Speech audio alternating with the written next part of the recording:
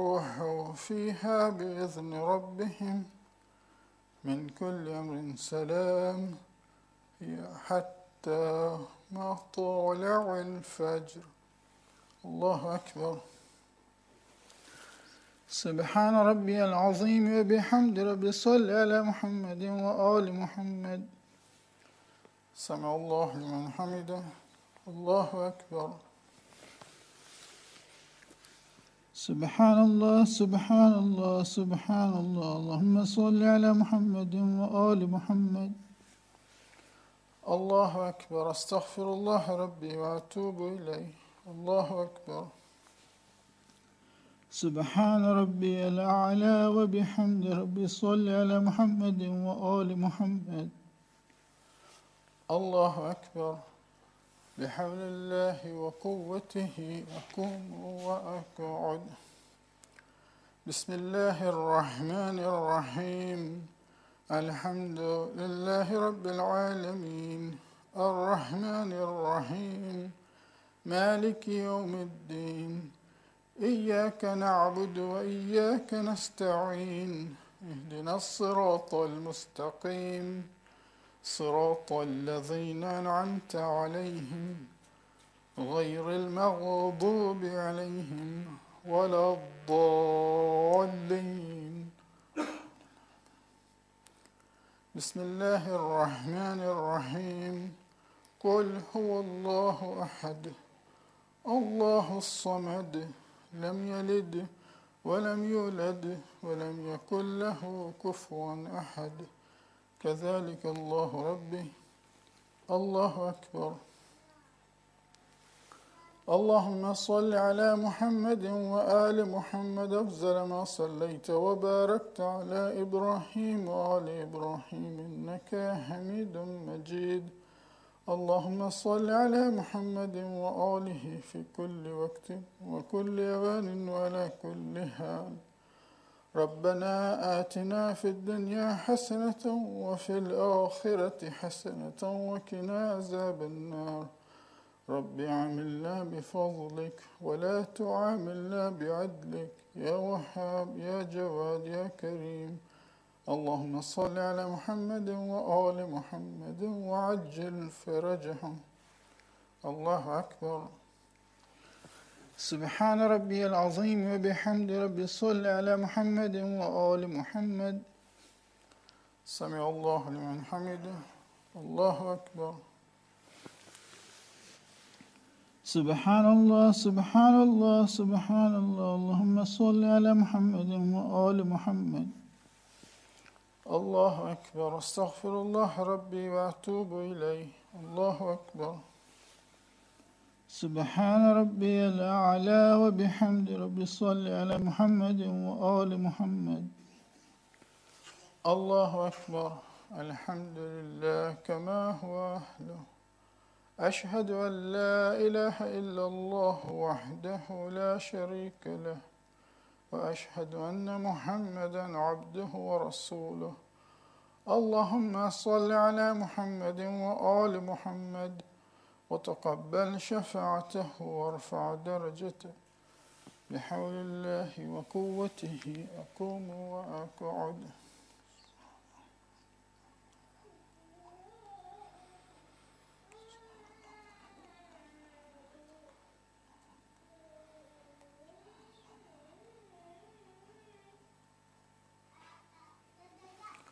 الله أكبر.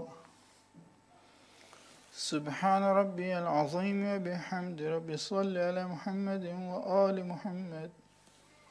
سمع الله لمن حمده. الله أكبر.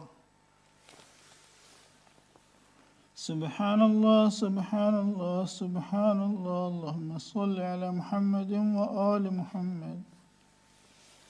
الله أكبر. أستغفر الله ربي وأتوب إليه. الله أكبر. سبحان ربي الأعلى وبحمد ربي صل على محمد وآل محمد. يا لطيف ارحم عبدك الضعيف يا ولي العافية. أسألك العافية عافية الدين وزينة الآخرة يا كريم. الله أكبر. الحمد لله كما هو أهله. أشهد أن لا إله إلا الله وحده لا شريك له، وأشهد أن محمدا عبده ورسوله. اللهم صل على محمد وآل محمد. السلام عليك أيها النبي ورحمة الله وبركاته. السلام علينا وعلى عباد الله الصالحين. السلام عليكم ورحمة الله وبركاته.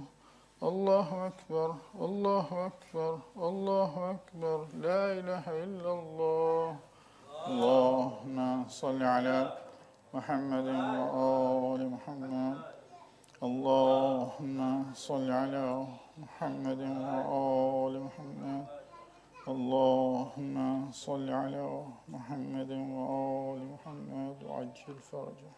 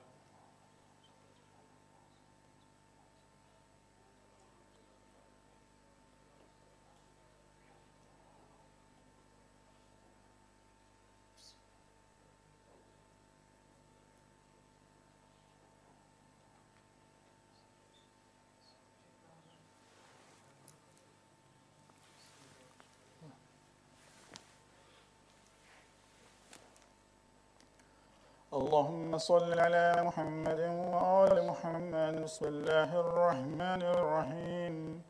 أستغفر الله الذي لا إله إلا هو الحي القيوم ذو الجلال والإكرام وأتوب إليه. أستغفر الله الذي لا إله إلا هو الحي القيوم ذو الجلال والإكرام وأتوب إليه. أستغفر الله الذي لا إله إلا هو الحي القيوم ذو الجلال والإكرام وأتوب إليه. اللهم صل على محمد وآل محمد. بسم الله الرحمن الرحيم. اللهم إني أسألك موجبات رحمتك وعزائم مغفرتك والنجاة من النار ومن كل بلية، والفوز بالجنة والرضوان في دار السلام وجوار نبيك محمد عليه وآله السلام. اللهم ما بنا من نعمة فمنك، لا إله إلا أنت. أستغفرك وأتوب إليك. اللهم صل على محمد وآل محمد.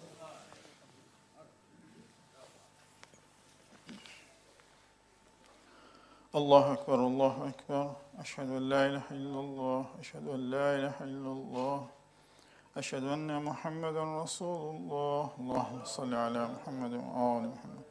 أشهد أن محمدا رسول الله. اللهم صل على محمد وآل محمد.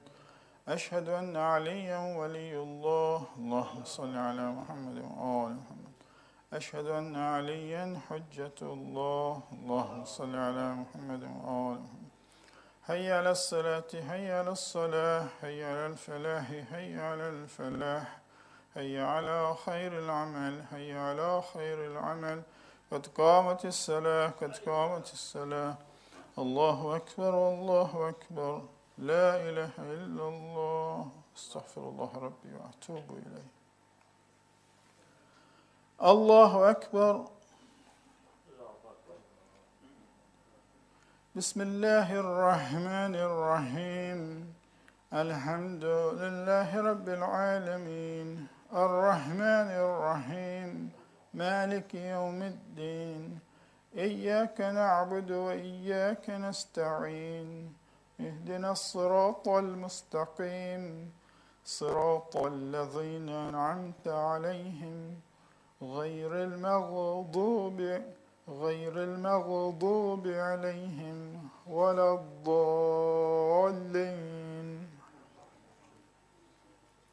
بسم الله الرحمن الرحيم إنا أنزلناه في ليلة القدر وما أدراك ما ليلة القدر ليلة القدر خير من 1000 شهر تنزل الملائكة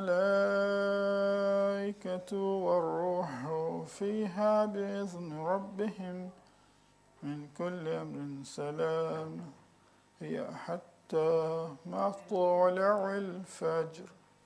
الله أكبر. سبحان ربي العظيم وبحمد ربي صل على محمد وآل محمد. سمع الله لمن حمده. الله أكبر. سبحان الله سبحان الله سبحان الله. اللهم صل على محمد وآل محمد. الله أكبر. أستغفر الله ربي وأتوب إليه.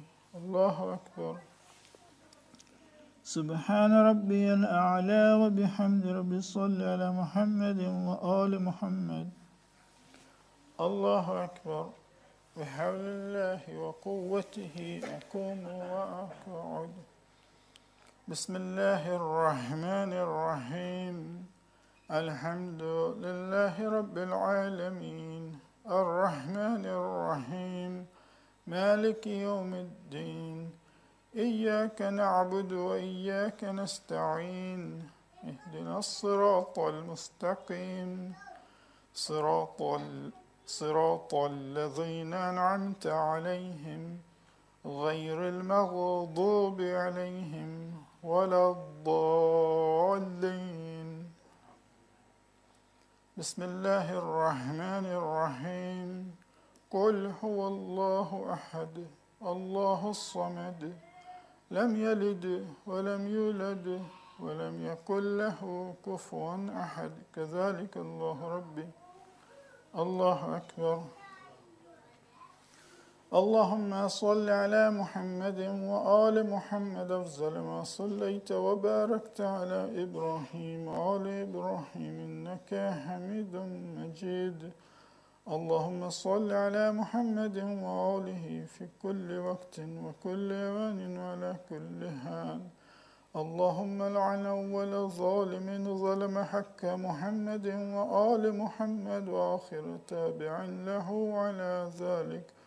اللهم لعن العصابة التي جاهدت الحسين وشايعت وبايعت وتابعت على قتله. اللهم لعنهم جميعا. اللهم صل على محمد وآل محمد وعجل فرجهم وأهلك أعداءهم. الله أكبر. سبحان ربي العظيم وبحمد ربي صل على محمد وآل محمد. سمع الله لمن حمده. الله أكبر. سبحان الله سبحان الله سبحان الله. اللهم صل على محمد وآل محمد. الله أكبر. أستغفر الله ربي وأتوب إليه. الله أكبر.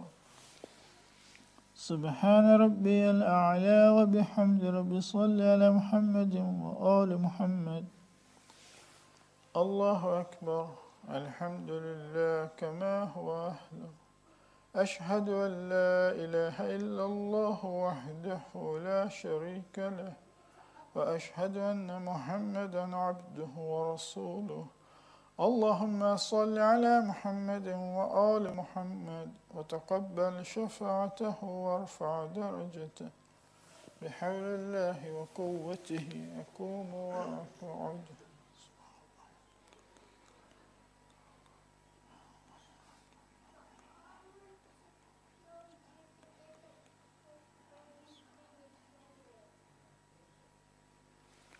الله أكبر. سبحان ربي العظيم وبحمد ربي صل على محمد وآل محمد. سمع الله لمن حمده. الله أكبر. سبحان الله سبحان الله سبحان الله. اللهم صل على محمد وآل محمد. الله أكبر. استغفر الله ربي وأتوب إليه. الله أكبر. سبحان ربي الأعلى وبحمد ربي صل على محمد وآل محمد. الله أكبر. بحول الله وقوته أقوم وأقعد.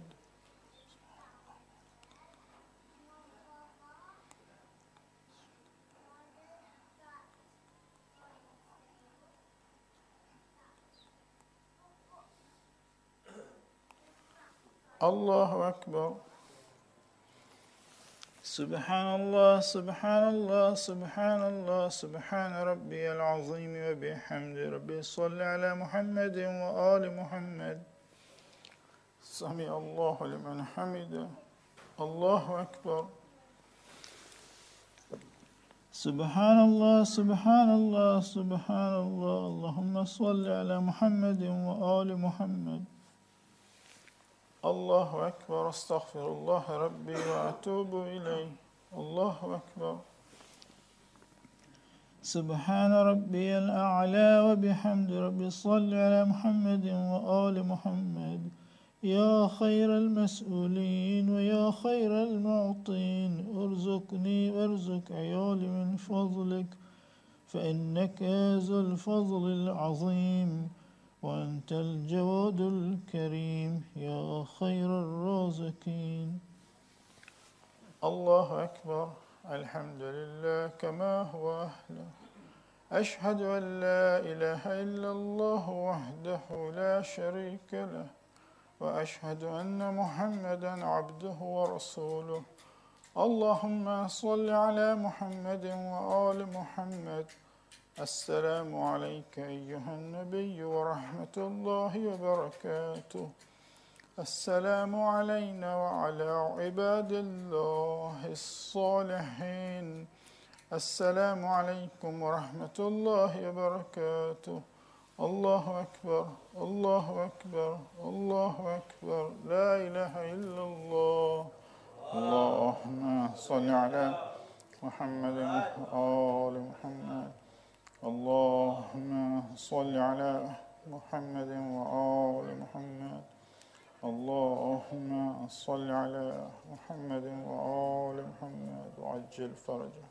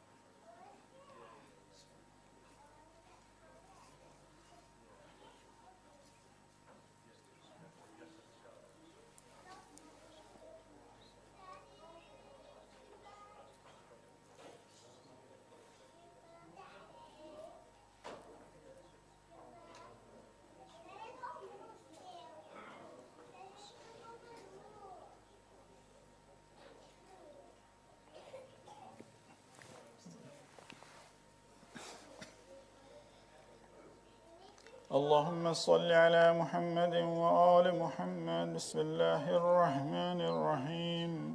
أستغفر الله الذي لا إله إلا هو الحي القيوم ذو الجلال والإكرام وأتوب إليه. أستغفر الله الذي لا إله إلا هو الحي القيوم ذو الجلال والإكرام وأتوب إليه. أستغفر الله الذي لا إله إلا هو الحي القيوم ذو الجلال والإكرام وأتوب إليه.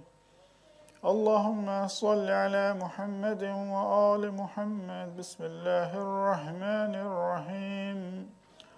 اللهم إنه ليس لي علم بموضع رزقي، وإنما أطلبه بخطرات تخطر على قلبي، فأجول في طلبه البلدان، فأنا فيما أنا طالب كالحيران، لا أدري أفي سهل هو أم في جبل أم في أرض أم في سماء أم في بر أم في بحر، وعلى يدي من ومن قبل من، وقد علمت أن علمه عندك وأسبابه بيدك، وأنت الذي تقسمه بلطفك وتصببه برحمتك.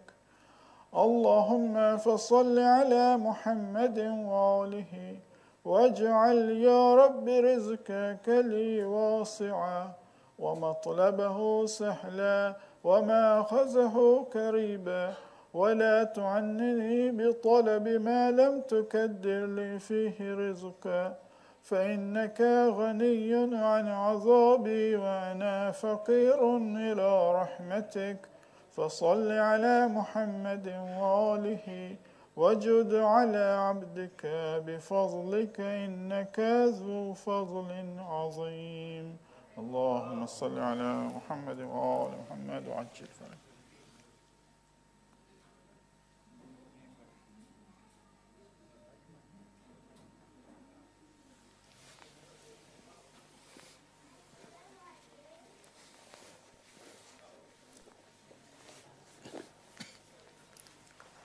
السلام عليك يا نبي الله، السلام عليك يا حبيب الله، السلام عليك يا رسول الله، السلام عليك يا أمير المؤمنين سيد الوصيين إمام المتقين، السلام عليك يا فاطمة الزهراء سيدة نساء العالمين، السلام عليك يا خديجة الكبرى أم المؤمنين، السلام عليك يا حسن المجتبى، السلام عليك يا أبا عبد الله، وعلى الأرواح التي حلت بفنائك.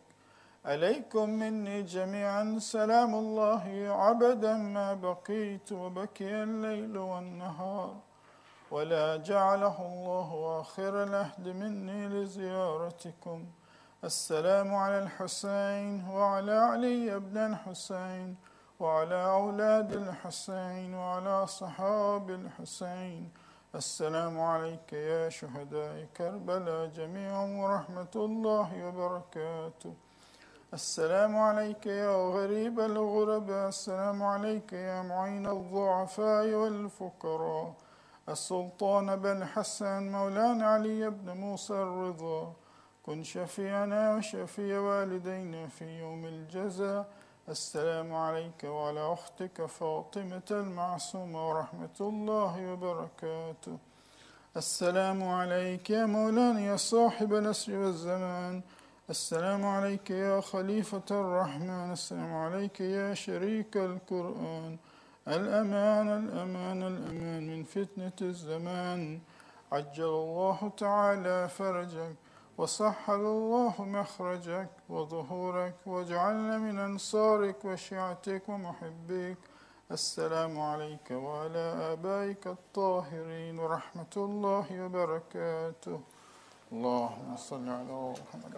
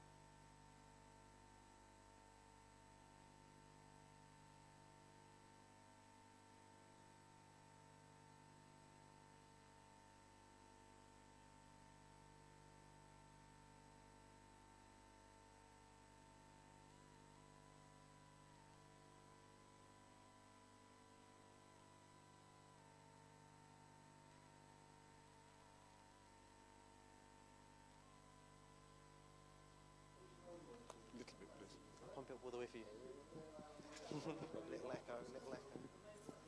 ايوه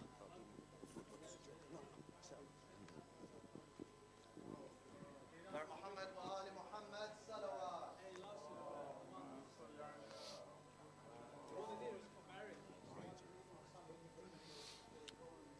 سورة مباركة الفاتحة.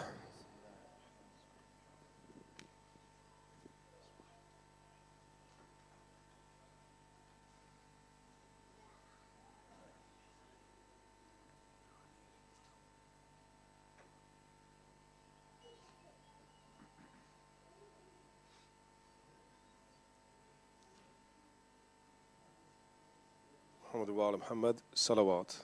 لا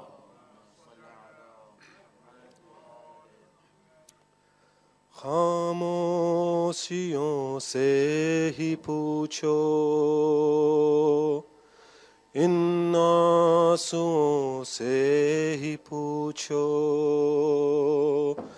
خاموشیوں سے ہی پوچھو، ان آنسوؤں سے ہی پوچھو،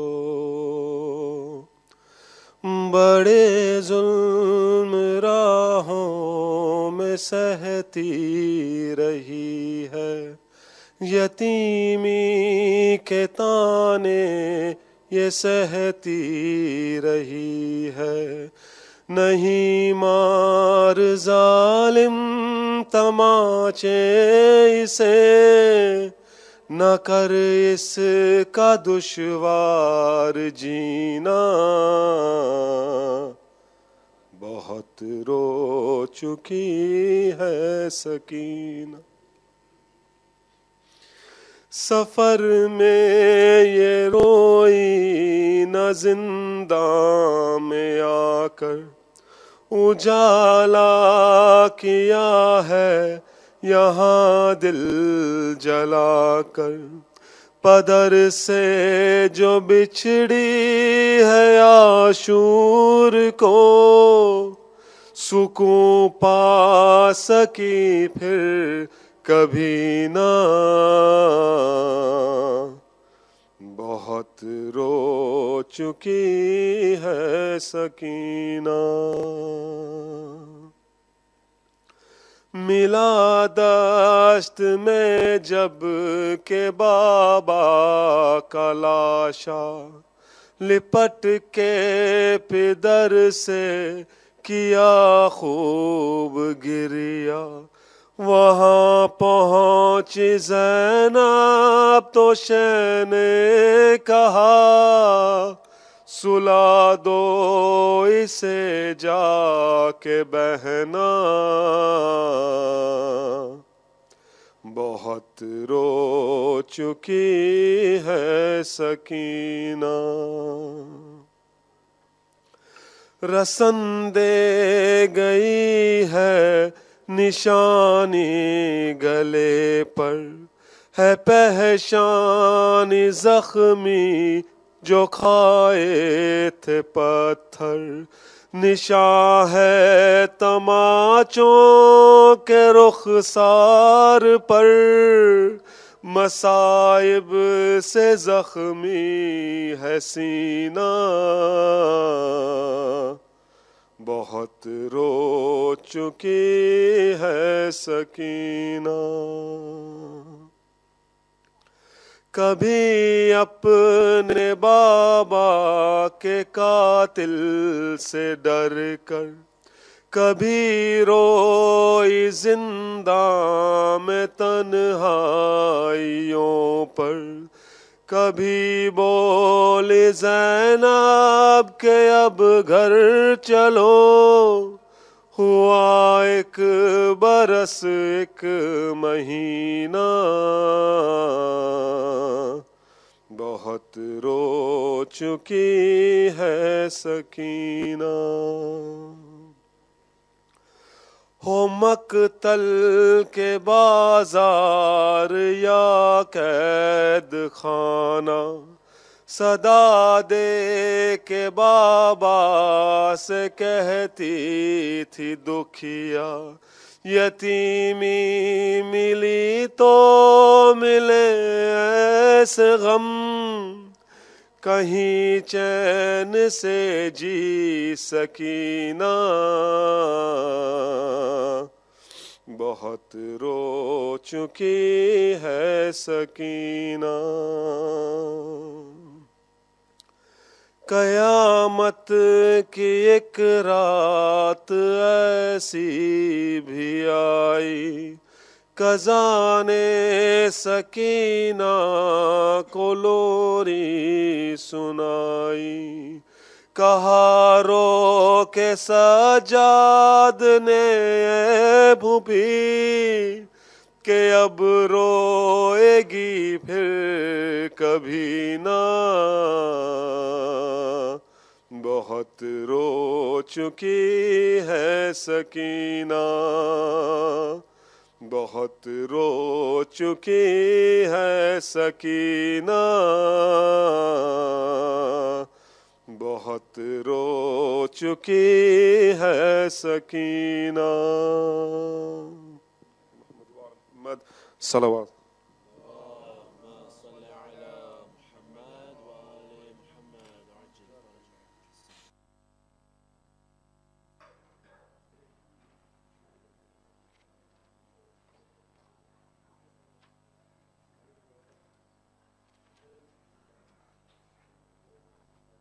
محمد وآل محمد صلوات.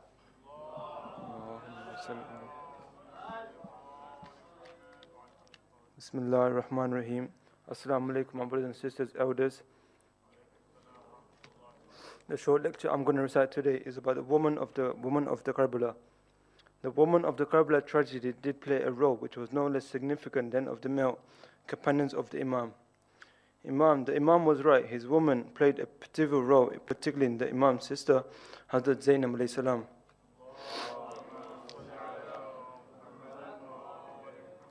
After the martyrdom of Hussain and his colleague, Imam Zainul Abidin and all women and children were arrested and taken to Damascus on coming back via Kufa. Bibi Zainab, a brave and bold woman, addressed the Muslims everywhere along the way, exposing Yazid and his evil actions and un-Islamic acts. Salawat.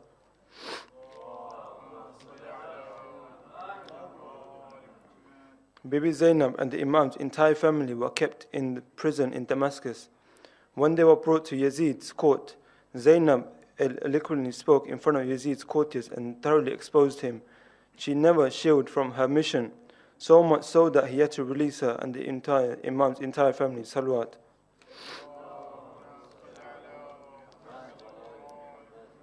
They were sent back to Medina with their security being ensured. Sayyidah Zainab alayhi salam's role was exemplary and shows how bold Muslim women were and how they played a key role in consolidating Islamic teachings today. Despite so much progress in the spread of education, so many Muslim women are oppressed.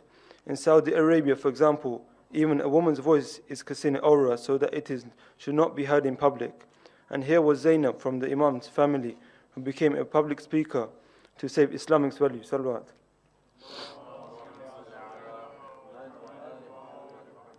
Zainab was the eldest among the women of the Imam's family, including Imam Zainul Abidin, who was very unwell at that time.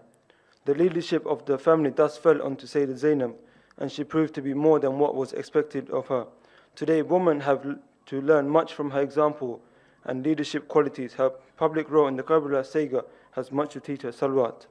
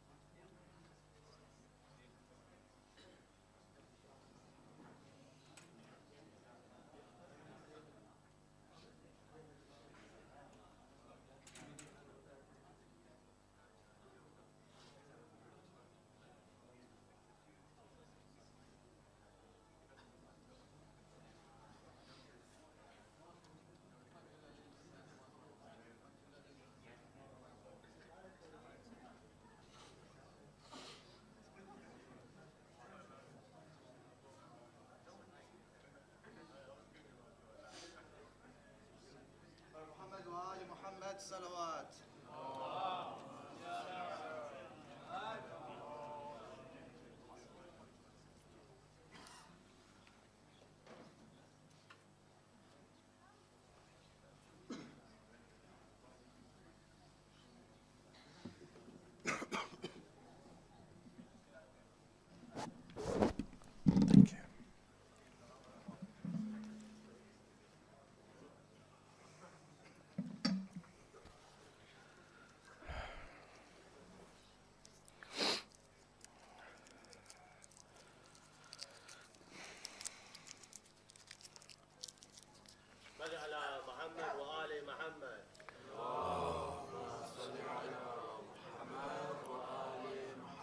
رحم الله من قرأ الفاتحة.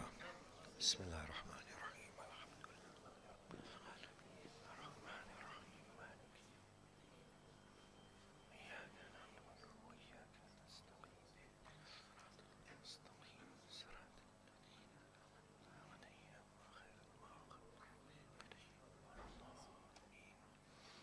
أعوذ بالله من الشيطان الرجيم. بسم الله الرحمن الرحيم. الحمد لله رب العالمين الذي هدانا لهذا وما كنا لنهتدي لولا أن هدانا الله، والصلاة والسلام على أشرف الأنبياء والمرسلين شفيع ذنوبنا وطبيب نفوسنا وحبيب قلوبنا أبي القاسم محمد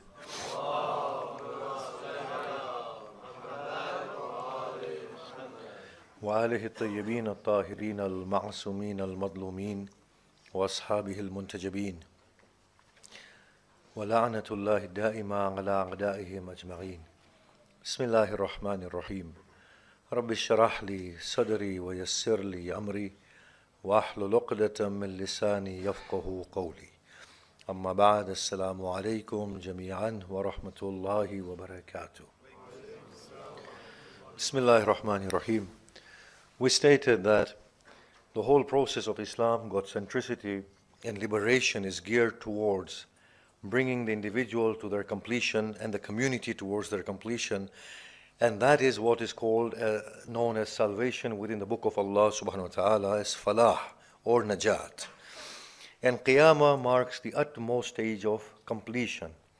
Now, when we look into the workings of this most accurately and we examine the book of Allah, we find that the completion of the self can only occur when restrictions are removed. And that the completion that is within the self is actually from within the self itself. The potential is already there. It does not necessarily come from outside. It comes from within. Now, if it comes from within, then the question is not of receiving completion from outside necessarily, but of removal of obstacles and to allow the completion to show itself from within itself. We gave examples for this. That a seed, it needs proper physical conditions in order for it to sprout and to become a tree. From the Big Bang till now, the universe has been displaying itself in accordance with its own potential. It is elaborating. The only thing it needs to do is to remove its own obstacles that bar it from growth. Submission to Allah subhanahu wa ta'ala or surrender to Allah subhanahu wa ta'ala is that process of removal of obstacles and of self-imposed restrictions. There is no restriction but we ourselves. Surrender to Allah, the utmost, the principle of utmost completion, is for us to yearn within ourselves whatever beauty Allah has to be manifested from within ourselves by us letting go of our own restrictions. So here are two different views, and both of them are accurate in their own in their own context. One is that we adorn ourselves with good human characteristics, and the other one is that we actually free ourselves from bad characteristics. If we free ourselves from bad characteristics, which are obstacles, the goodness will reveal itself properly. One is the understanding that we need to gain knowledge in order to complete ourselves, which is accurate. But more fundamental than that is, we need to remove the obstacle which is within the mind in order for us to be able to embrace the goodness that is out there. For it stands to reason, no matter what we receive from outside ourselves, if there are blockages within ourselves, then we will not interpret whatever we get from outside in an accurate way. So what we need to do is let go of that which is within ourselves. This is what we mean by wholesome surrender to the most noble, absolute, complete, unrestricted principle, which is Allah. And the process of liberation begins from within the self. You see, many people understand salvation, liberation, to be external to the human being. These are internal facets of a human being. A student will not become a qualified student by a pass mark if the student has not studied and actualized knowledge within themselves. If a student possesses the biggest library in this world, that does not ensure success of that student until and unless that student absorbs the knowledge within those books, actualizes them, and the yardstick of success and failure is a student themselves. It is from within, not from outside. Even if a student were to be given a pass mark, they would not be qualified to perform the task for which they have been given the pass mark. Salvation, completion, comes from within. What bars it are the restrictions that are imposed by the self. The whole process of submission to Allah subhanahu wa ta'ala is the individual, the community, through Allah subhanahu wa ta'ala, removing their own restrictions. And through the removal of their own restrictions, what happens is that they begin to automatically complete by themselves. As Rumi says, he says, "O man who learns through rot, for you to retain your knowledge, you would constantly need to read books. Why don't you do something else? Why don't you purify your inner self of its own restrictions? You will find, as opposed to inviting the springs of water to flow from outside into you, the real springs will gush forth from within you and flow outside from within you." This is the difference. There is a process, a real process that needs to take place. In whatever we've been explaining for the last 2 days, we have been talking about letting go of our inner biases, our inner restrictions, through submission to Allah, who is the loftiest principle of completion. What needs to be stated is that the whole story of Islam, salvation, requires the individual and the community to become self-critical and be able to let go of their own biases and of their own selves. They need to let go of their own restraints. This is something Allah subhanahu wa ta'ala terms in His book as shirk. When we talk about God centricity, what we mean from the Quran is a full focus towards God. A full focus towards God in the sense that there is no association with God. Now, majority of the people understand association with God to be worshipping idols. This is not so. Worshipping an idol is not the point of shirk. That is an expression of shirk. The real shirk is something quite different that Allah says He cannot forgive. Allah does not say He cannot forgive shirk because He does not want to forgive shirk. He says He cannot forgive shirk because shirk is an unforgivable state. You see, a student says, an instructor says to the student, "I cannot pass a student who does not study and who does not actualize knowledge." It's not that the teacher does not want to give a pass mark. The student does not have the capacity of passing. Same is the question of shirk. Shirk is not something that God does not want to forgive. Shirk is something that cannot be forgiven. Shirk, in essence, is actually the individual, not the Lat and the Uzza and the Bhagwans and the stones that we have. It's the individual. We can give association with Allah subhanahu wa ta'ala in a number of ways. But these are all projecting the inner insecurity of the individual and a state of conceit and arrogance of the individual. When the individual is arrogant and conceited, they become barred from growth. What prevents me from listening to a contrary opinion? either my insecurity, either my arrogance. In both cases, I am barring myself from new input. In both cases, I will not grow. As a Western philosopher has said so beautifully and accurately, why do you fear contrary opinions? Yes? He said, think about it this way. If somebody comes with a contrary opinion, and if you were to hear them out, if you find out that their opinion is wrong, it will be established for you that the position in which you stand and your opinion is most accurate. If you find that that opinion is more accurate than yours, then you have received your heritage, the truth. You've not lost anything. And if you find that that opinion is partially true, then you have added to the truth that you already have. Or you are able to cut away the falsities from the truth that you have. Why are you afraid?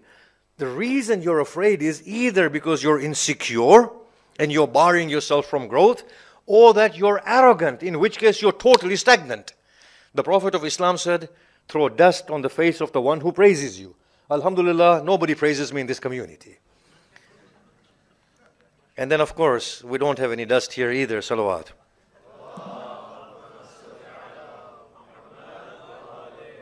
This community is a point of evolution for me.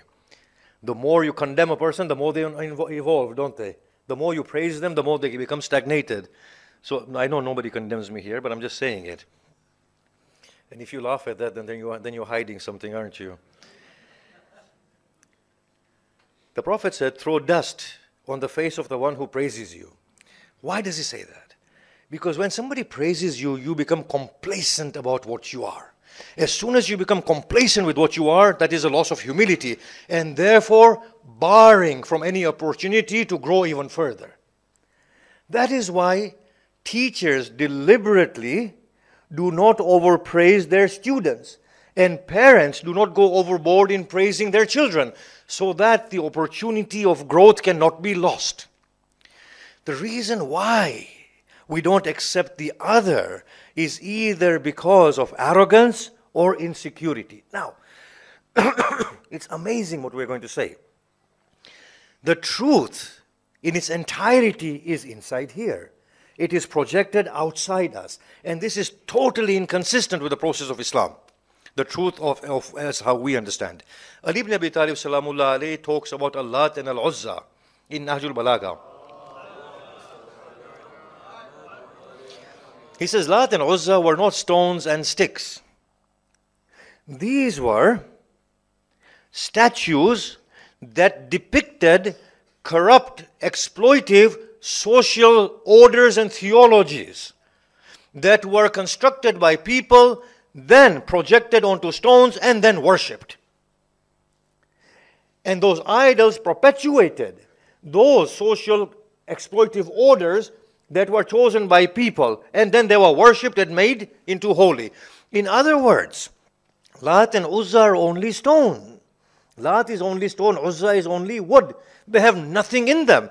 The meaning in Lat and Uzza was a meaning given to them by the people who worshipped them. Lat and Uzza were not the gods of the people. The people were the gods of Lat and Uzza themselves. Do you not see this? They were not associating Lat and Uzza with Allah in truth. When you actually analyze it, and when we introspect ourselves, the true mushrik was the one who worshipped Lat and Uzza because he was the other god, not Lat and Uzza. It's amazing. A person who is a mushrik, he says, I am God to Allah. And Allah says, how can you evolve to me in surrender when you surrender to yourself? And even when you surrender to me, you're surrendering to yourself in my name. How interesting is this? Think about this. When we worship Allah today, actually most of us worship ourselves. Our insecurity are projected in the name Allah. And then we worship Him. This is what happens. I'll give an example that gave a few years ago at the tsunami. When the tsunami came, this time round, people pointed fingers at the existence of a merciful God, didn't they? If a merciful God exists, why did the tsunami occur? Why did He allow tsunami to occur? That's not something that I ponder on. I ponder on something else. If this tsunami were to have come 1,000 years ago, what would the people have said? It was the show of the wrath of the mighty God. wouldn't they? And those who would have survived, they would have said, "Oh Lord, thank you for keeping us alive, you saved us." And they would have increased in their devotion to God through fear. That tsunami would have been the greatest spectacle of the might of God 1,000 years ago. The same tsunami 1,000 years on becomes a point of questioning the very existence of God. What has happened? Everything has been inside here. We have worshipped God only in accordance with how we have set up God. Whether we call him Bhagwan, Lat and Uzza or Allah, we are worshipping the God that we ourselves have made in its entirety. We are only worshipping ourselves. We are the greatest mushrik. If I don't get condemned for these statements, then I know I've got my salvation. Salawat. But listen to these things very, very carefully. Yes, in order to not to leave any loose ends. The Prophet said that if Abu Dhar were to know what is in the heart of Salman, of the worship of Allah, Abu Dhar would say, Salman is a kafir. Yes? The Prophet said Abu Dhar is on the 9th level of Iman, Salman is on the 10th level of Iman, and if Abu Dhar were to know what God Salman worships, Abu Dhar would kill Salman. Yes? So this is what I'm saying. Shirk is not the stone and the rock. Shirk is me setting myself up as the other God. And this shirk has a lot of expressions. I want to explain this to an extent. Just as people worship Lat and Uzza, they were worshiping, I'm just going to repeat myself, they were worshiping themselves through Lat and Uzza. Similarly, the Prophet has said, shirk is jali and khafi. Jali is apparent, where people bow in front of stones and rocks. And khafi is when it is very hidden. He said, shirk will go unnoticed in the last of times, as an ant goes unnoticed in the darkness of the night as it crawls upon a black rock. They said, what is this shirk, Ya Rasulullah?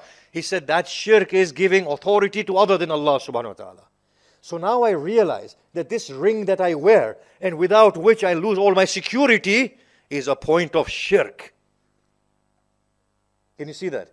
If I can take this ring out and throw it away, which I won't because it's quite a nice ring, then it shows I'm truly a liberated soul. Because the God that has put any potency in this ring, He is here within the chest anyway. Huwa ma'akum aynama kuntum. He is with you wherever you may be. He has never ever left me. So now Allah subhanahu wa ta'ala is insisting within the Quran that He can forgive anything He wants for anyone, but not shirk, because shirk is an unforgivable state. Islam, therefore, is this wholesome surrender to the utmost unlimited principle of Allah subhanahu wa ta'ala. And it begins the process of liberation. So therefore, this surrender has to be by the individual at the level of mind, body and soul totally. There is no restriction in this surrender. Until and unless this surrender comes at every level in the most wholesome way, Islam cannot work. Allah cannot begin to show Himself within the human being or the human community. The individual himself is the point of shirk. Now let's take this forward a little. The whole idea.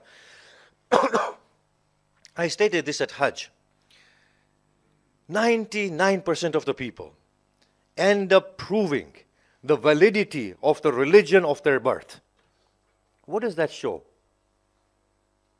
It shows that 99% of the people are not thinking. And the people prove to the extent that they can kill each other. The attitude of no finality can best be explained in the story that Rumi gives. And of course, I modified to an extent.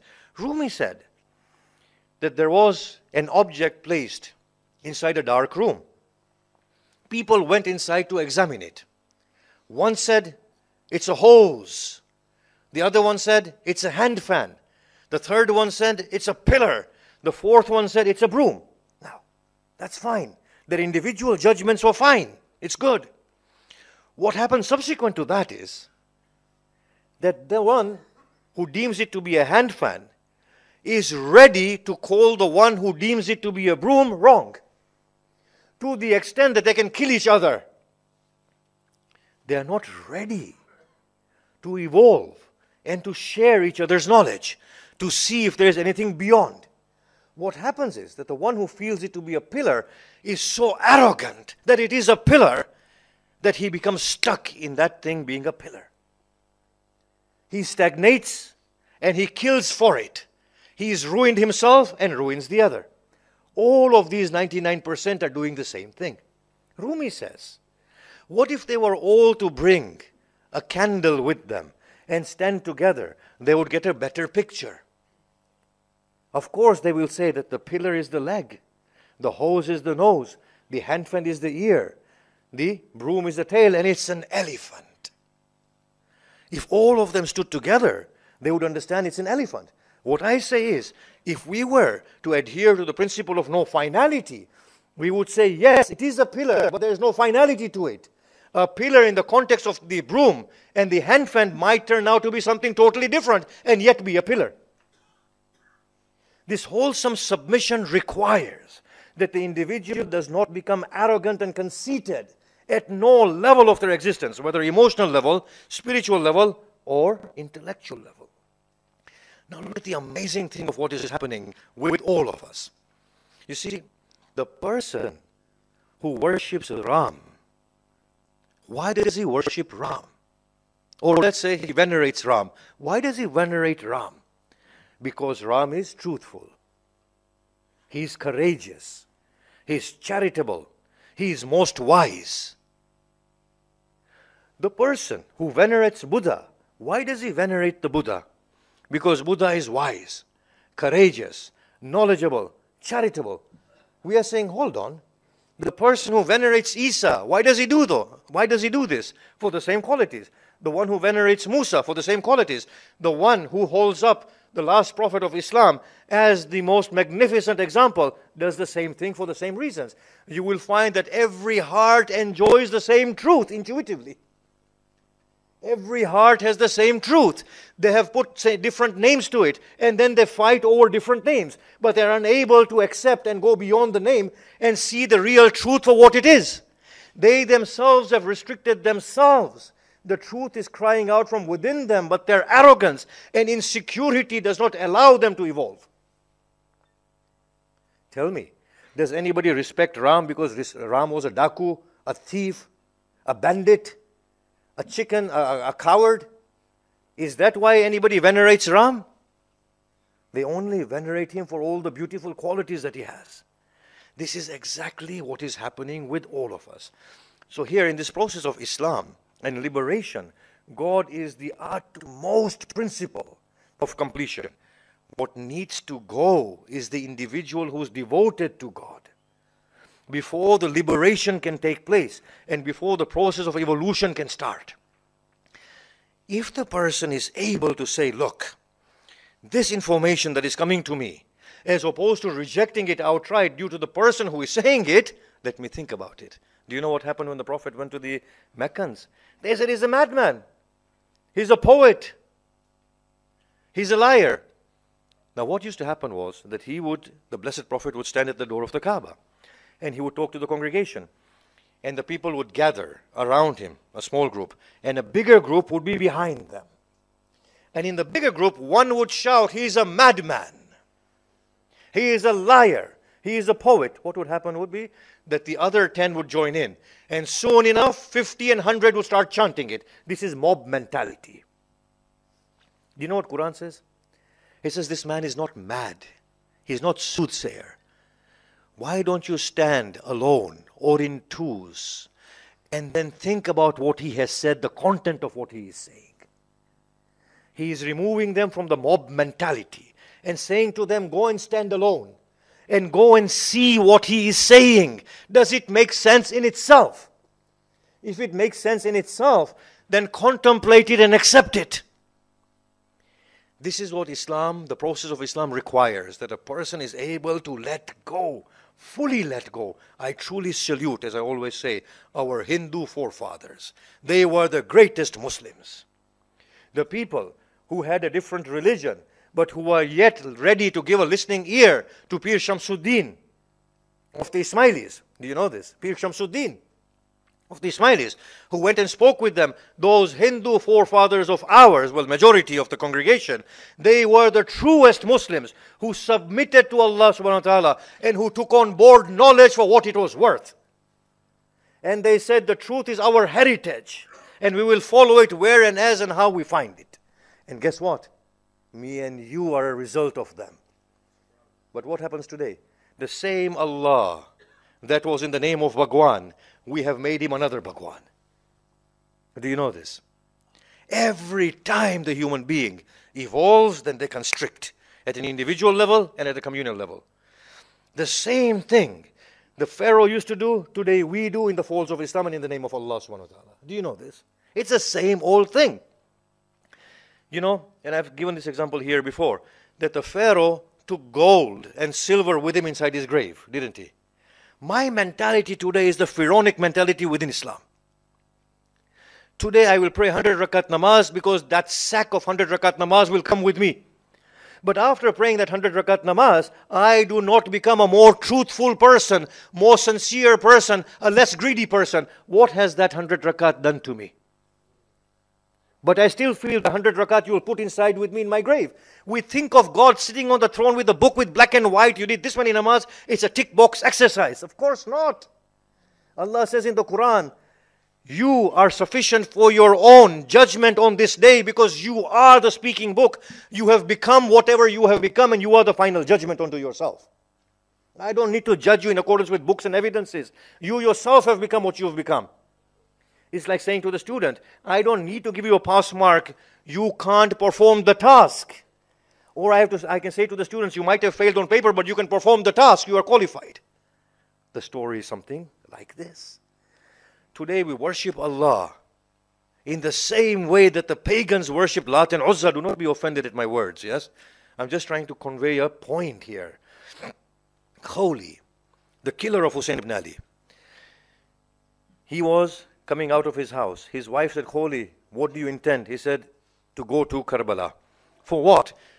Hussain has come in rebellion with the Khalif of the time. She said, Hussain is the grandson of the Prophet. He's the son, only son of the daughter of the Prophet between the east and the west of the earth.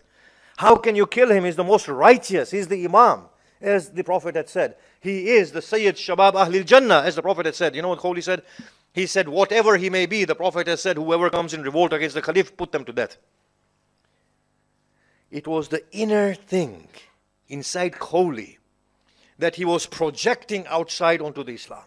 Otherwise, he would immediately know that this doesn't make sense. This is exactly what is happening with all of us.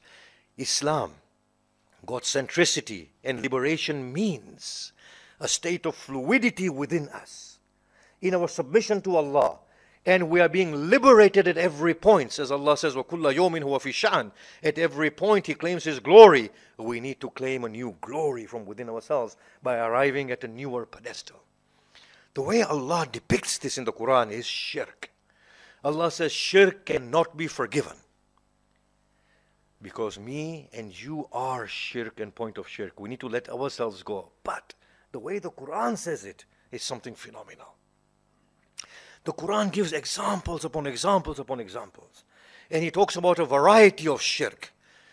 At one point He says, Allah, that they say that we do not worship these things save that they should take us closer to Allah subhanahu wa ta'ala.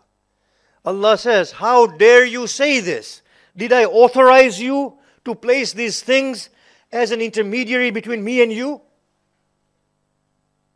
Allah says, how dare you do shirk? Allah terms that as shirk. Allah says to the individual in the Quran, Udu'uni astajib lakum. Call me. Inni qareeb. I am near. Allah removes any intermediary between Him and the creature. He says it's directly you and it's directly me. Everything else is a form of distraction. Nothing else matters. The Meccans used to go into their houses from the back door when they would don the ihram. Allah said, there is no good in the practice of going into your houses from the back door. Go from the front door. There is no value in these things. All these things that you are doing in order to sanctify me, they are becoming shirk in themselves and they are becoming distractions in themselves. Chop it all away. This is what the Prophet did. He said, if you are truly God-centric, then break all idols. All idol means remove all intermediaries between you and your God. Find me one verse of Quran that gives any importance to anyone but Allah and the individual. Do you know, when it comes to the story of salvation, read the Quran. Allah does not make belief in any of the Prophet as a central tenet for salvation. He says, believe in Allah, the hereafter, and become righteous and perform righteous deeds, and you will get your salvation. Where has He placed any prophet in the story of salvation? He says salvation is not proclaiming names of Isa and Musa. Salvation is you becoming godly and fulfilling your potential. That is salvation. Salvation is a seed becoming a tree. That is all, nothing else. Allah says to the angels on the day of Qiyamah, did these people worship you? And the angels would say, Subhanak, glory be to you, O Allah. They worshipped the jinn. Allah says to the prophets, Yawma yajma'ullah rusul, the day in which Allah will summon all the prophets and say to the prophet, do you know what happened on the earth after you left? They will say, we don't know anything. Allah says to Isa, did you tell them, worship me and my mother other than Allah? Isa will say, what right do I have to say something that is not accurate? Oh Lord, I have no knowledge of what they did after I left. Isa is supposed to be alive, isn't he? He is saying this in Quran. I have no knowledge of what they did. You know best. If you punish them, you are adil. If you forgive them, if you punish them, they are your creatures. If you forgive them, you're most forgiving. Allah subhanahu wa ta'ala in the Quran says, nothing comes between Allah and the creature. And He is constantly challenging the mind that, look, everything that you're stipulating against other than Allah subhanahu wa ta'ala is a form of distraction. This form of distraction has to be removed. In the story of the human success, both intellectual and individual spiritual, Allah subhanahu wa ta'ala asks for the removal of everything that is between the individual and between God. The Quran is quite adamant about this. It does not allow for any practice that can come between Allah and the individual. You see, we see that the salient principle of every religion has been this God centricity and process of growth and evolution. The Sharias have only been there to inform us of how this surrender is supposed to be. But that's about it. The essence has been the individual and God. God centricity, the individual is the principle of lack. God is the principle of completion. Surrender to God is an invitation to remove all these lacks one by one by one. So now here I ask, in the religious faiths we are taught not to question. Yes? But if a person were not to question, how would they arrive at the truth in the first place? You see, there are two types of things that we can ask. We can say, if I know this is from Allah, I believe this is from Allah. There's no question of it. But can I not ask, what does Allah mean here? Isn't that my God-given right? Doesn't Allah want me to ask, well, what do you mean by this?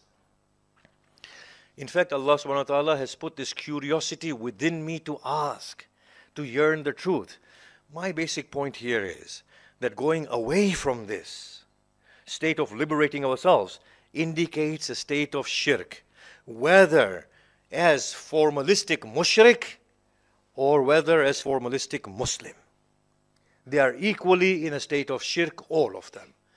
A person who is unable to grow is a person who has imposed self-limitations upon themselves. And they are their own damnation, whether it's a person or a community. I ask you a question. The Muslims are supposed to be the greatest people, aren't they? They are supposed to be the most righteous, aren't they? They're supposed to be the favored of God, aren't they? All of this is true, yes?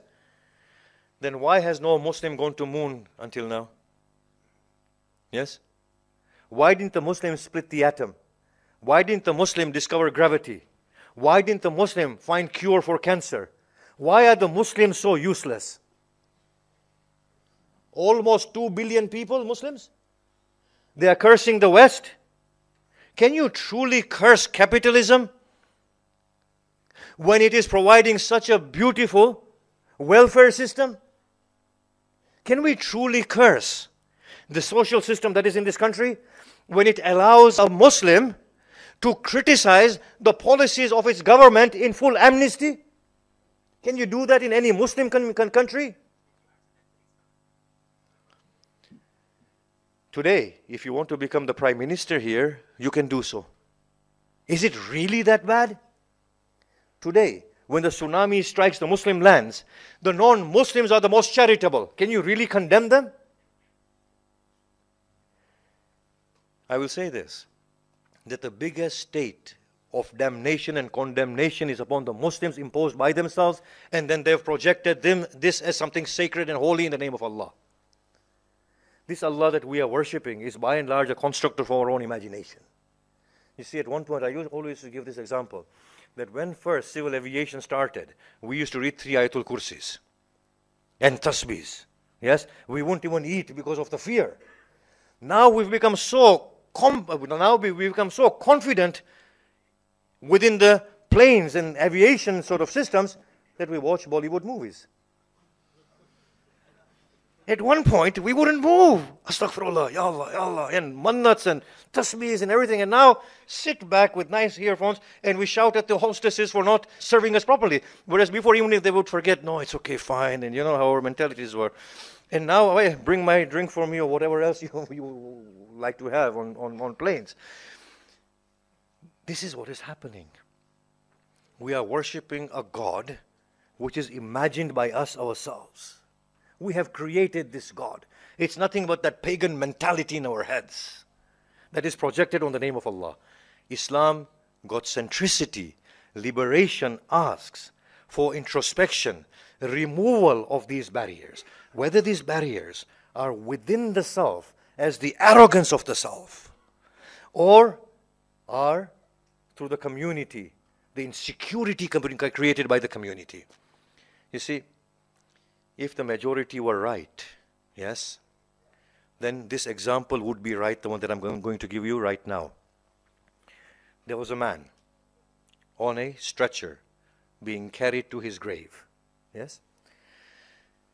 And there were about 400 people in the funeral procession carrying him. And there was a person from another town that was looking at this funeral procession. They're all reciting, La ilaha illallah, La ilaha illallah. And this man goes close to them. And he sees that the person inside the coffin of the stretcher is tied down and he's screaming, I am alive, I'm alive. I'm not dead, don't bury me. So this man says that, look, he's alive. Can't you listen? He's saying he's alive. Don't bury him. So the man who responds to him says, should I believe the 400 who are saying he's dead? Or should I believe one who's saying he's alive? Majority is not necessarily true. Truth stands by itself. Truth proves its own self. So Islam and God centricity and human liberation asks for the inner idol to be removed. That inner idol is our insecurity or arrogance. If I'm arrogant, then I'm preferring something beyond Allah subhanahu wa ta'ala. If I say this is the truth, that Imam Hussain only had 72 people and I'm not ready to believe anything, then I've created my own God in there. And I've projected this God onto the name Allah, and I am the biggest mushrik. Yes? If on the other hand, I am frightened into submitting to something that does not make sense, because the majority is saying that that is insecurity. Yes? This is exactly the state of the Meccans. Now, if you find this talk very, very strange, then believe me, the Jews found it very strange when Isa went to them. They said, how can he challenge the status quo that has been placed by Musa? Can you see that? And that has been built by Musa. That is how strange they found it. If I find anything strange that somebody is giving me as a Muslim, then I'm like the Jewish community who found Isa strange. Truth stands upon its own self. Now, when you look at Islam within the Quran, how has God termed Islam? You will find a very different story. Islam of God in the Quran is not namaz and fasting and hajj. You know that, right? Islam of God within the Quran is Ibrahim. Ishaq, the children of Yaqub, Ismail, Isa, Hawariyin, Musa, they are all Muslims. They don't have the rituals that we have, yet they are all Muslims. The prophets say to their children, don't die save in the state of Islam. Ibrahim says, "O Lord, make me into a Muslim." What is a Muslim? Muslim is not one who prays and fasts and does Hajj. These are the expressions of surrender to Allah. But Islam in essence is what? Islam in essence is to prefer Allah over the self. Islam is God centricity, focus to Allah subhanahu wa ta'ala, and the process of inner liberation and outer liberation. That is Islam in essence. Everything else is a trimming of Islam. Namaz, fasting, Hajj are expressions of Islam. Wahab did not bow to Allah, did not perform Hajj, and yet he is the loftiest of those who have attained salvation. Wahab, the one who was martyred with Hussain ibn Ali, he is one of those who has attained the loftiest status of salvation in the state of Islam, the essence of Islam. He has never prayed behind Hussain ibn Ali. Hur, who was in the enemy camp, has only prayed one salah behind Hussain, and that too not acknowledging him as the Imam. When he met Imam at Bayda, he comes and joins rank in the morning of Ashura, has not prayed a single prayer behind this man as the Imam, attains the loftiest rank. Because he is in the truth, he is upon the essence of Islam, not a formal Islam.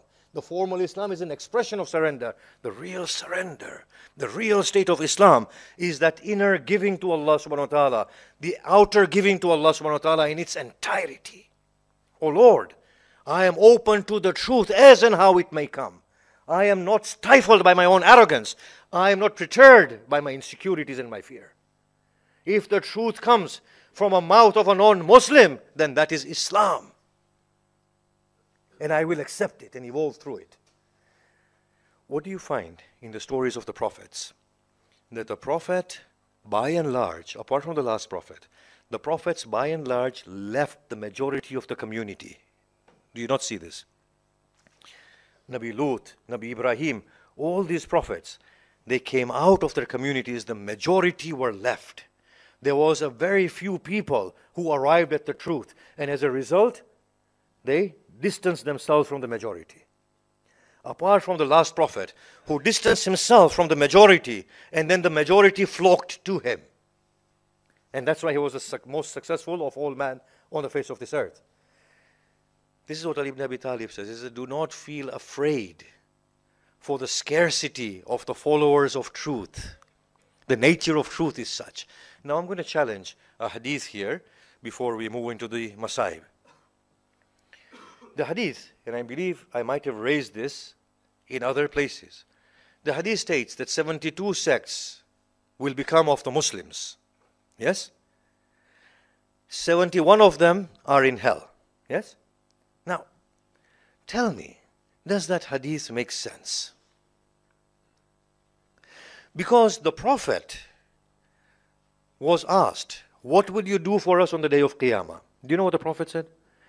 He said, Allah told me that I will allow you to give forgiveness to half of your ummah. And I'm saying here, if that is the case, then the Prophet should have taken it, because 71 of them are going to hell anyway. It will be less than 50% who constitute one sect, right? So the Sahaba started crying. They said, Ya Rasulullah, what did you do? He said, I didn't accept it from God. They said, why? He said, because I want to take all of my ummah into paradise. So they said, then? He said, then God gave me another option, that I individually intercede for every one of you, and I accepted that instead. How can the man who says this can say that 71 sects of his ummah are going to hell? And then in the one sect that remains, they call each other misled and misguided and apostates. Before the end of it, the only one person going to paradise is me. And nobody else. And you can imagine what a hellish place it becomes. No one to talk with. No one to give majlises to. I like the sound of my own voice. How can such hadiths be taken seriously?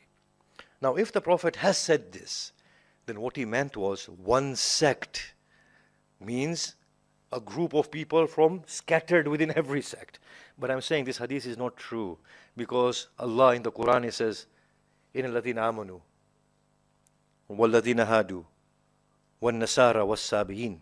Indeed, those who believe, and the Jews, and the Christians, and the Sabians, whoever amongst them believes in Allah and in the last day and does righteous deeds, they will have their reward and no fear will befall them.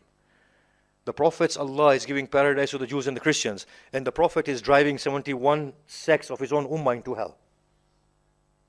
Any thinking mind would say, look, I can't allow such hadiths to instill this arrogance, this bias inside my heart. Today, the thing that plagues mine and your mind is these hadiths. That everybody is going to hell. Whatever they say is wrong. This is totally inconsistent with the state of Islam, God centricity and liberation. Because God centricity and liberation dictates that we think, we submit to God, read the words of God. I'm just going to repeat one point here before I finish. Allah does not tolerate any form of shirk. The principle of shirk is in there, arrogance and insecurity. But outside, setting up any intermediary between Allah and the creature in the Quran is known as shirk. Look at this Hussain. How beautifully he explicates the meaning of Tawheed. How wonderfully he understands Allah. In his Dua Arafah, a year prior to his martyrdom, he states, O Allah, when were you hidden that I needed to see you? Blind are the eyes that do not observe you. O Allah, when were you far that I needed to gain proximity to thee? You are always near. It was I who has remained at a distance from you. O Lord, what has he found the one who has lost you? And what has he lost the one who has found you? O Lord, should I look at the stars, the sun and the moon to guide me to you, when I see you standing before it, above it and below it? Should your handiwork be more manifest than you yourself who stand and create what you create? This is how proximate Hussain had become to Allah, removing every obstacle between him and his God. Zainab says that at the peak of his calamities, when he trembled and lost his composure, when he came to his knees, at that point, he took out a moment for himself. And he says, before I meet my final destiny, I will spend a moment with my God. She narrates, removing his helmet, he stands upon a hill, raising his hands into the heaven, tears filling his eyes, eulogizing Allah, secretly invoking Allah and saying, O Lord, I have abandoned the creation in the passion of meeting with you. O Lord, I have chosen my children to suffer at the hands of enemies and becoming orphans, O Lord, so that I may meet with you. O Lord, if the swords were to cut me into thousands of pieces, even then this heart will not yearn anyone but you. The height of completion through tending to Allah subhanahu wa ta'ala. Hussain leaves Makkah. He is en route to Kufa. People traveling from Kufa towards Makkah meet with Hussain. He asks them about the states of Kufa. They say to him, their hearts are with you, as are their tongues, but their swords are against you, O Hussain. Hussain goes on. He meets somebody else. He asks him, what news do you bring of my brother Muslim? He says, your brother stood on the roof of Darul Amara. He looked towards Medina. He saluted you and said, O Aba Abdullah, do not come to Kufa. And as he supplicated, his head was removed from his body. His head descended to the ground, and his body was soon to follow. Hussain stood, faced Kufa, and said, Wa alayka salam, ya Muslim. Then he said, we will camp here. As he made his base there, he called the children of Muslim and paid them condolence. As they began to cry, there was commotion. As Hussain called the young daughters of Muslim, he brought them and he said to the children, sit on my lap. Muslim's daughter sat on the lap of Hussain, and as he caressed her head, she said, oh uncle, has my father been killed? You stroke my hair as you stroke the hair of a yatim. Hussain said, if your father is no longer, then I am your father. My children are your brothers. Sakina heard the word yatim. He heard the women saying, the daughters of Muslims have become orphaned. She did not know the meaning of yatim. She does not know why Hussain so tenderly caresses their heads. At his final farewell, when Hussain spurs Zuljana refuses to move. There is a soft voice, oh father, I have a request. He descends. He says, yes, Sakina. She says, oh father, sit next to me. When he sits, she says, oh father, carry me into your lap. He says, oh Sakina, what may I do for you? She says, oh father, caress my head as you would caress the head of an orphan. This is when Sakina understands the meaning of yatim. Hussain continues on his route. He is met by Hur, who intercepts him. He is rerouted. Imam Hussain says, then in that case, let me go to a place with green pasture, where the Euphrates flows. Hur says to Hussain, I shall accompany you. Hussain is moving. His steed stops.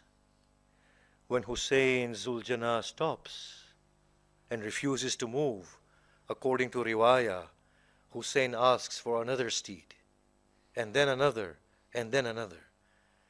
After 3 horses refuse to move, Hussain asks somebody, what is the name of this place? Somebody says it is Shat al-Furat. He asks, is there another name? They say, yes, it is Nainawa. He says, is there another name? They said, yes, it is Karb Wabala. A'udhu billah, Hussain said, I seek refuge from Allah, from grief and anxiety. Then he dismounts.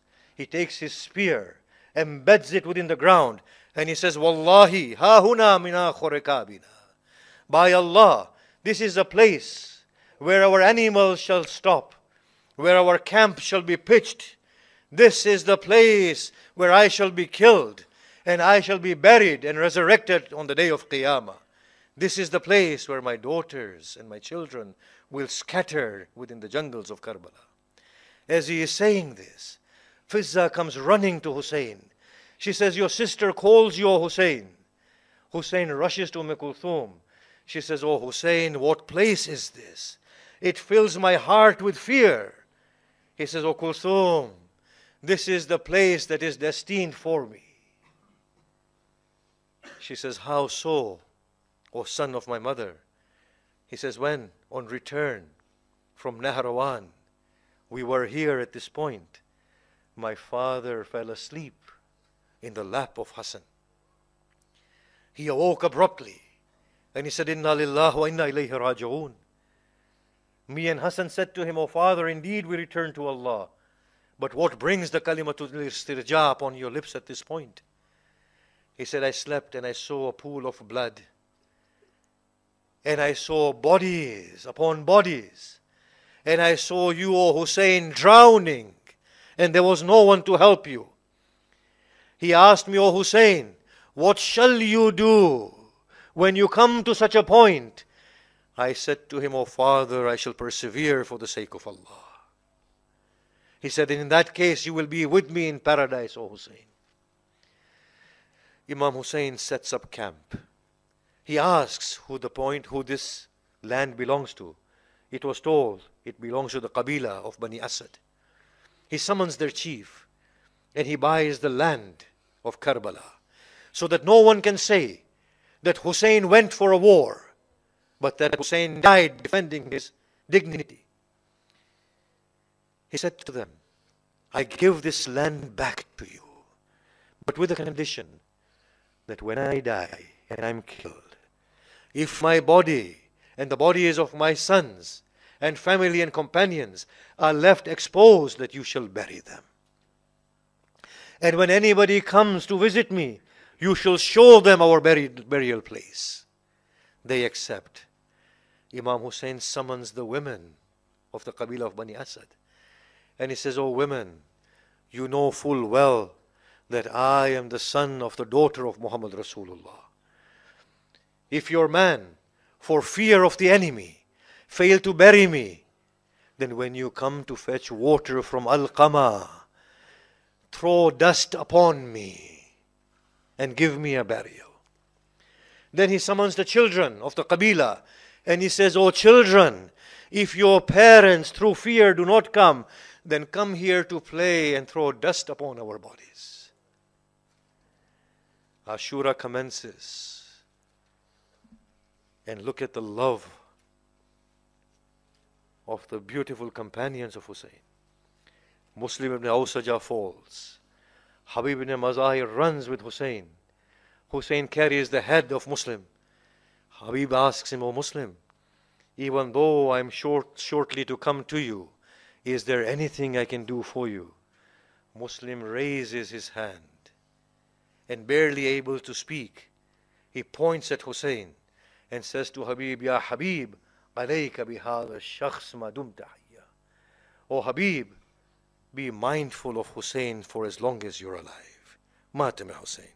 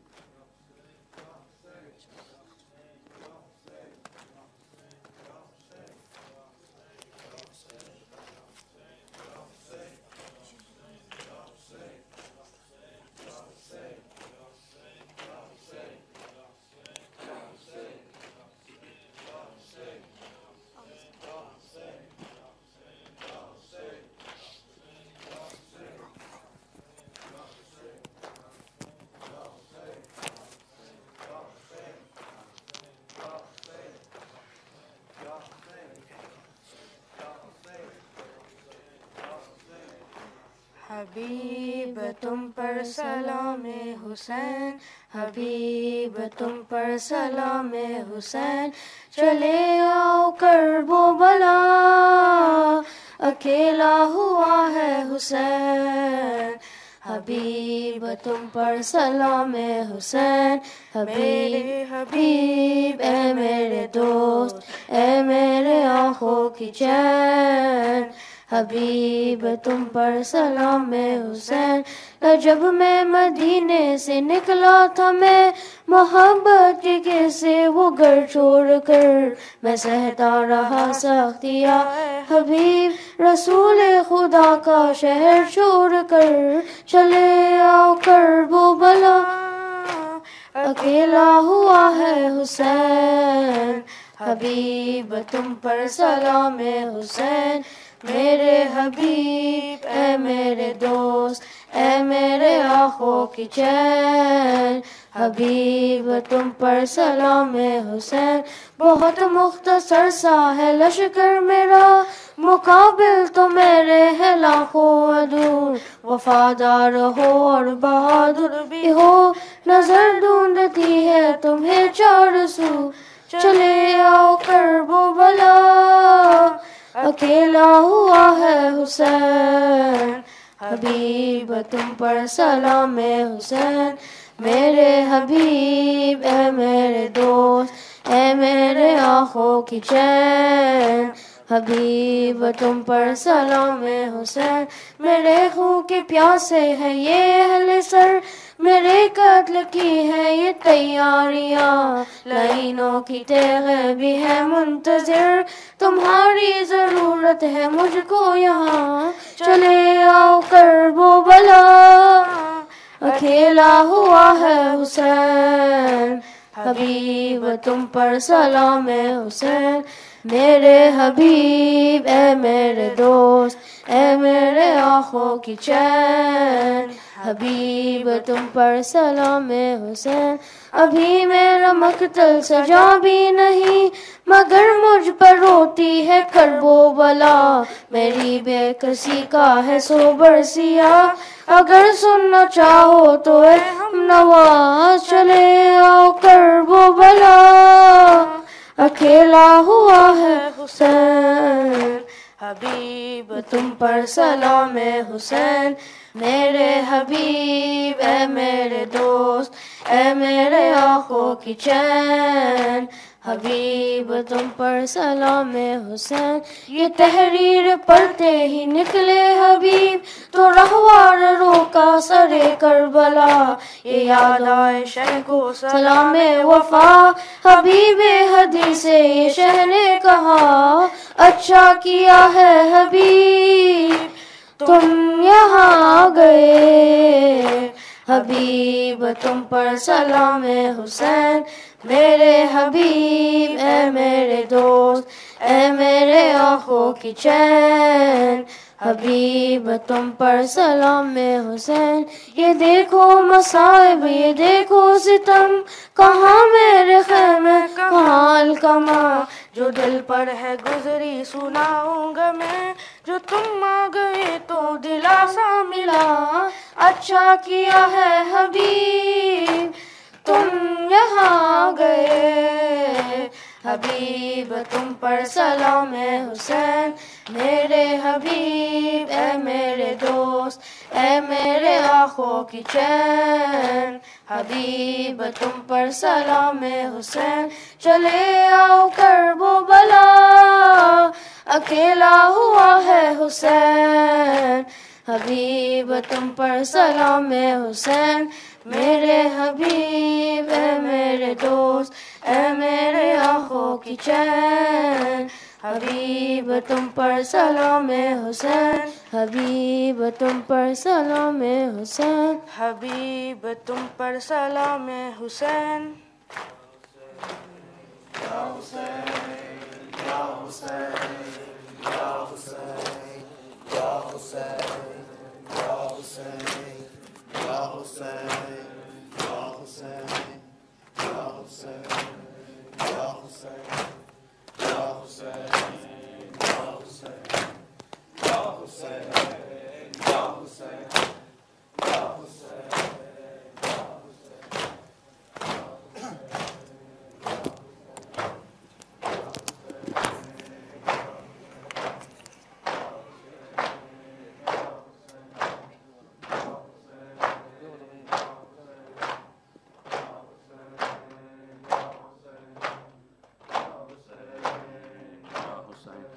صلوات على محمد وآل محمد اللهم صل على محمد وآل محمد بسم الله الرحمن الرحيم. Brothers and sisters, assalamu alaikum wa rahmatullahi wa barakatuh. Could we please recite Dua Shifa for Gulshan Gofa, who is in St. George's Hospital, and for all those that are on road tonight. Dua Shifa, please. Bismillahir Rahmanir Rahim.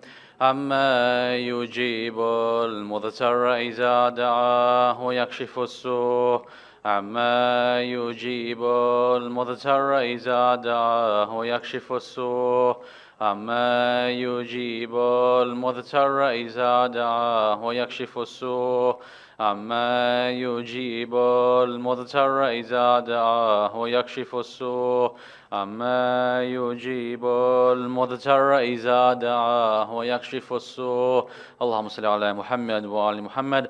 Brothers and sisters, could you please recite Surah Fatiha for all the marhumin whose names will be appearing on the screens and for all their deceased family members. Surah Al-Barakat Al-Fatiha.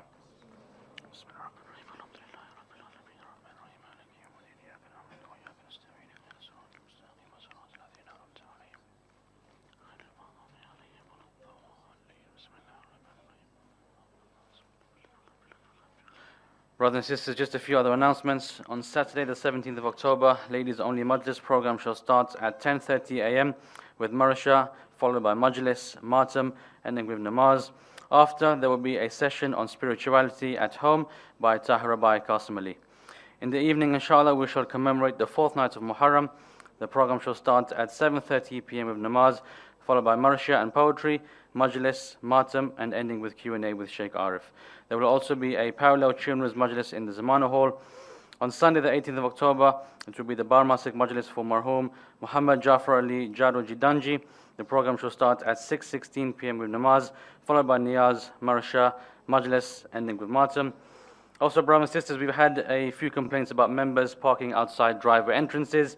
Please ensure you do not block the neighbors' driveways when coming to the center, and also please do park appropriately. Thanks for listening. Wassalamu alaikum wa rahmatullahi wa barakatuh. Also, lastly, there will be a Q&A session after the program, inshallah. Ahsans. السلام عليك يا رسول الله السلام عليك يا نبي الله السلام عليك يا حبيب الله السلام عليك يا أمير المؤمنين وسيد الوصين إمام المتقين السلام عليك يا فاطمة سيدتي نساء العالمين السلام عليك يا خديجة الكبرى السلام عليك يا حسن المجتبى السلام عليك يا أبا عبد الله وعلى الأرواح التي حلت بفنائك عليكم مني جميعا سلام الله أبدا ما بقيت وبقي الليل والنهار ولا جعله الله آخر الأهد مني لزيارتكم